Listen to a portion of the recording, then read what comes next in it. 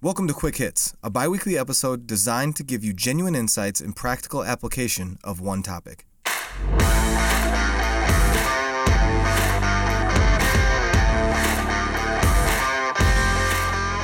Well, hello there, and thank you again for taking time to listen.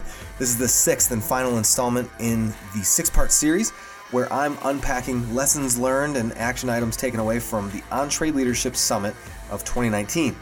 And we're running a contest right now. So if you're not familiar with the details, go to ccbtechnology.com/podcast. We're giving away this big, huge iPad. Somebody's going to win it. You might as well go to ccbtechnology.com/podcast to enter because somebody's going to get it. And this week, I'm talking about two different talks done by the same gentleman. His name is Dave Ramsey, CEO of Ramsey Solutions.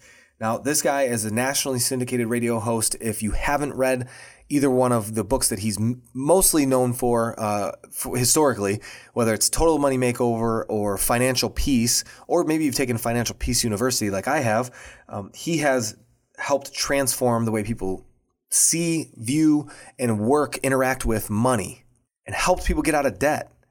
He himself has gone through bankruptcy and dug himself out of a bad spot and is doing this fantastic thing called EntreLeadership as well. And it was birthed out of his book entitled EntreLeadership. So let's start there.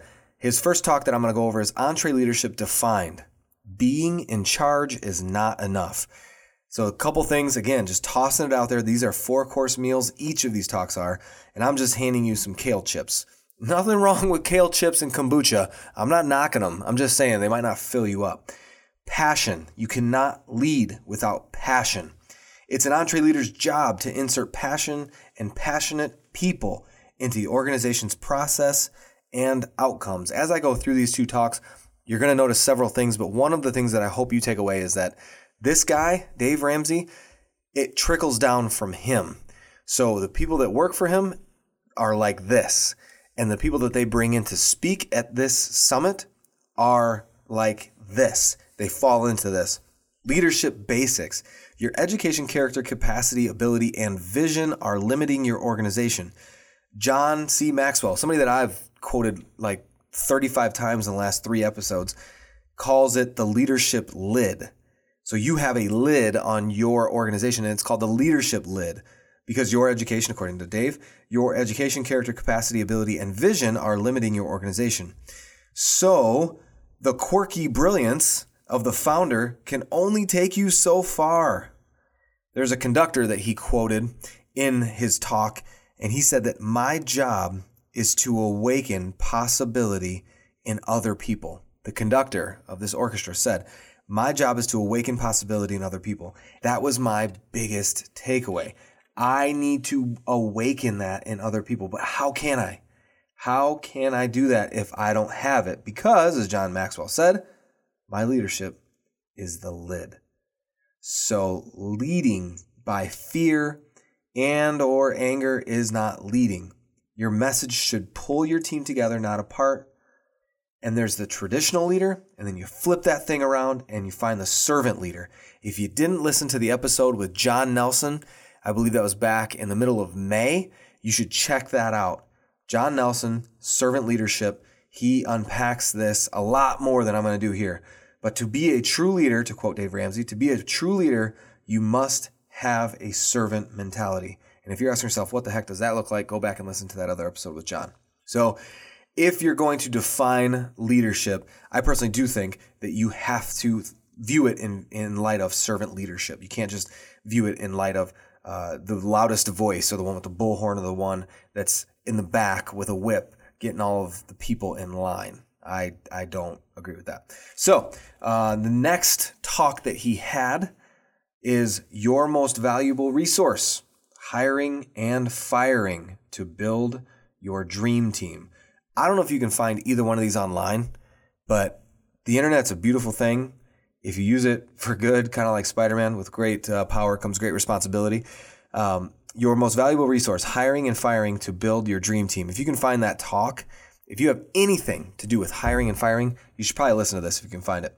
Proper hiring creates a good team, and a good team lowers turnover. Oh my gosh, so simple, but so true. Turnover is so expensive. in lost productivity, and in morale. So there's 12 things that he went through, and I'm just going to breeze through them so that you can have them. You can pause and write them down if you want. And then I'm going to highlight 3 to make it real. Again, I like making this real. Like, what are you doing with it? You should be asking me that in your head. What are you doing with it? Not just regurgitating this stuff. So I'm going to highlight those 3 things. Ready? Okay. The EntreLeader's 12 steps to a proper hire. Number 1, pray. Number 2, advertise and get referrals. Number 3, 30-minute interview. Listen twice as much as you talk. 20 minutes of listening, 10 minutes of talking, 30 minutes, end it. Then have more interviews. Number 4, resume and references. He made fun of this and said, this is so dumb, but they need to bring it, because if they can't tie their shoes, they probably shouldn't be hired. And if they can't bring a resume and references, they probably shouldn't be hired either. Number 5, personality test. Anybody within HR that hears that part is probably has their skin crawling. Dave Ramsey said it. Number 5, personality test. Number 6, do you like them? Oh my gosh. Do you like these people that you're hiring? Well, they got good work ethic. Okay. Do you like them? You're going to be sitting next to them. If you're really loving people, if you're really caring about their family, if you're going to go to war with them in the sense of the infinite game, if you're going to do that, you need to like them. Number 7, do they light up when you talk about the position that they're interviewing for? Number 8, they do a personal budget and mission statement. Cue laughter. Dave Ramsey says, it'd be kind of out of character if I didn't do that. Okay, that was horrible. Personal budget and mission statement, number 8. Number 9, compensation calculations, benefits, and policy review. Number 10, key results areas or KRAs. So how is somebody successful? These are the areas you have to hit. Number 11, spousal interview. 12, 90-day probation for the company and the person. So the 3 things that I'm pulling out of this, if I'm only going to do 3, I want to try to do all 12, but if I do 3, 30-minute interview. We need to cut down some of our interview times and just do more interviews in different scenarios. I talked about that in a different talk, in a different quick hit, where one of the suggestions was to take the person out of their element. Okay? So you take the person out of their element, take them to coffee, take them fishing, take them golfing, whatever, see what they're all about. And now I'm talking about that spousal interview that I referenced in that quick hit. The 30-minute interview. Listen twice, talk once. Number 7. So that was number 3. Number 7. Really, I need to pay attention to their response when they talk about the position, but also when they hear me talk about the position. So yes, I'm already doing the thing where I'm talking about the position and seeing how they react to it, but do they light up when they talk about the position? Like, are they excited to just overflow? Is it already inside of them? And the 11th thing, which I've said like 7 times in this last 3 minutes, the spousal interview. So the significant other or spousal interview over dinner. You bring them in, you see what their better half is like, and you want buy-in from that person that's most important to them, because the fact is, yikes, you're going to be spending more time with the employee than the employee spends with their spouse on most weeks, on most months. Yikes, that's just how it works. So shouldn't you have that spouse involved? I don't know. I like the idea. All right.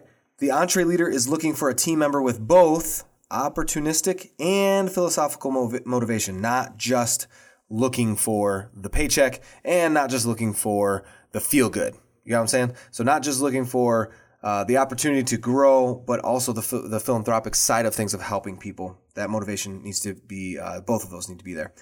Quote by Seth Godin: defending against mediocrity is exhausting. Man, he's way smarter than me. Defending against mediocrity is exhausting. I had more words, but that's what I was trying to say. No one drifts into excellence. So let's do this leadership thing on purpose. Firing or subtracting. This is the last part of Dave Ramsey's talk. Firing and subtracting. Always treat people with dignity and be generous when releasing someone. He gives severances, a lot of money away, but he believes in people. And he holds them to a standard. So they still get fired, but he's generous on the way out.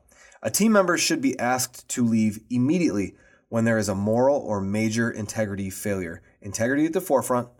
If there's a breach, they should be released immediately. Use the golden rule. Treat people how you want to be treated. And the last thing, you must have the courage to gently pull the trigger when it's time for a member to leave.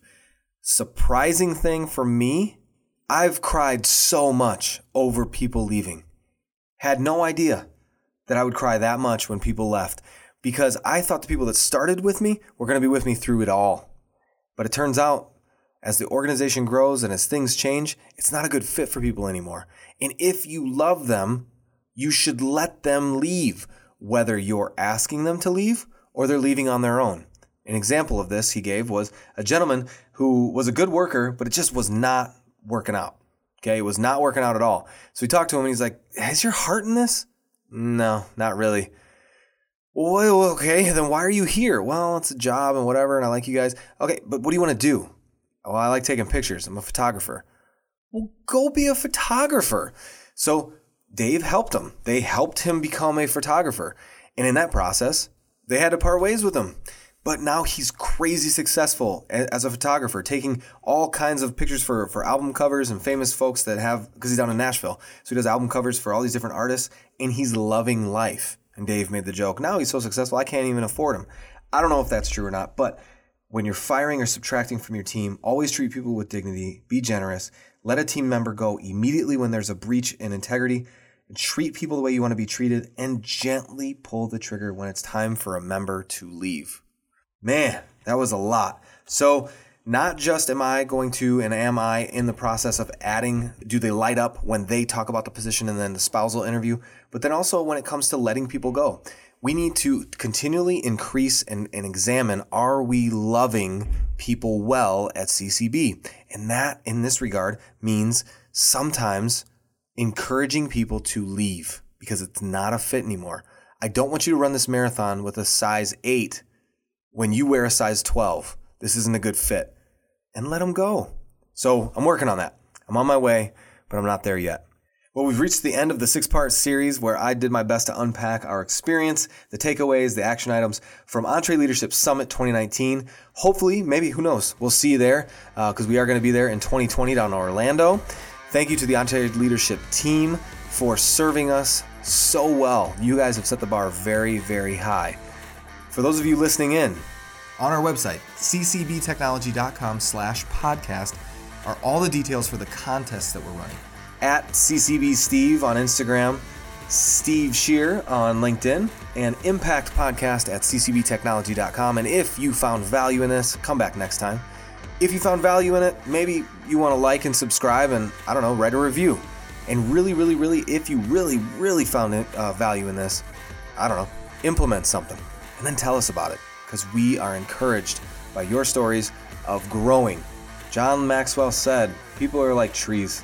Once they stop growing, they're dead. It's kind of funny, but it's also kind of true.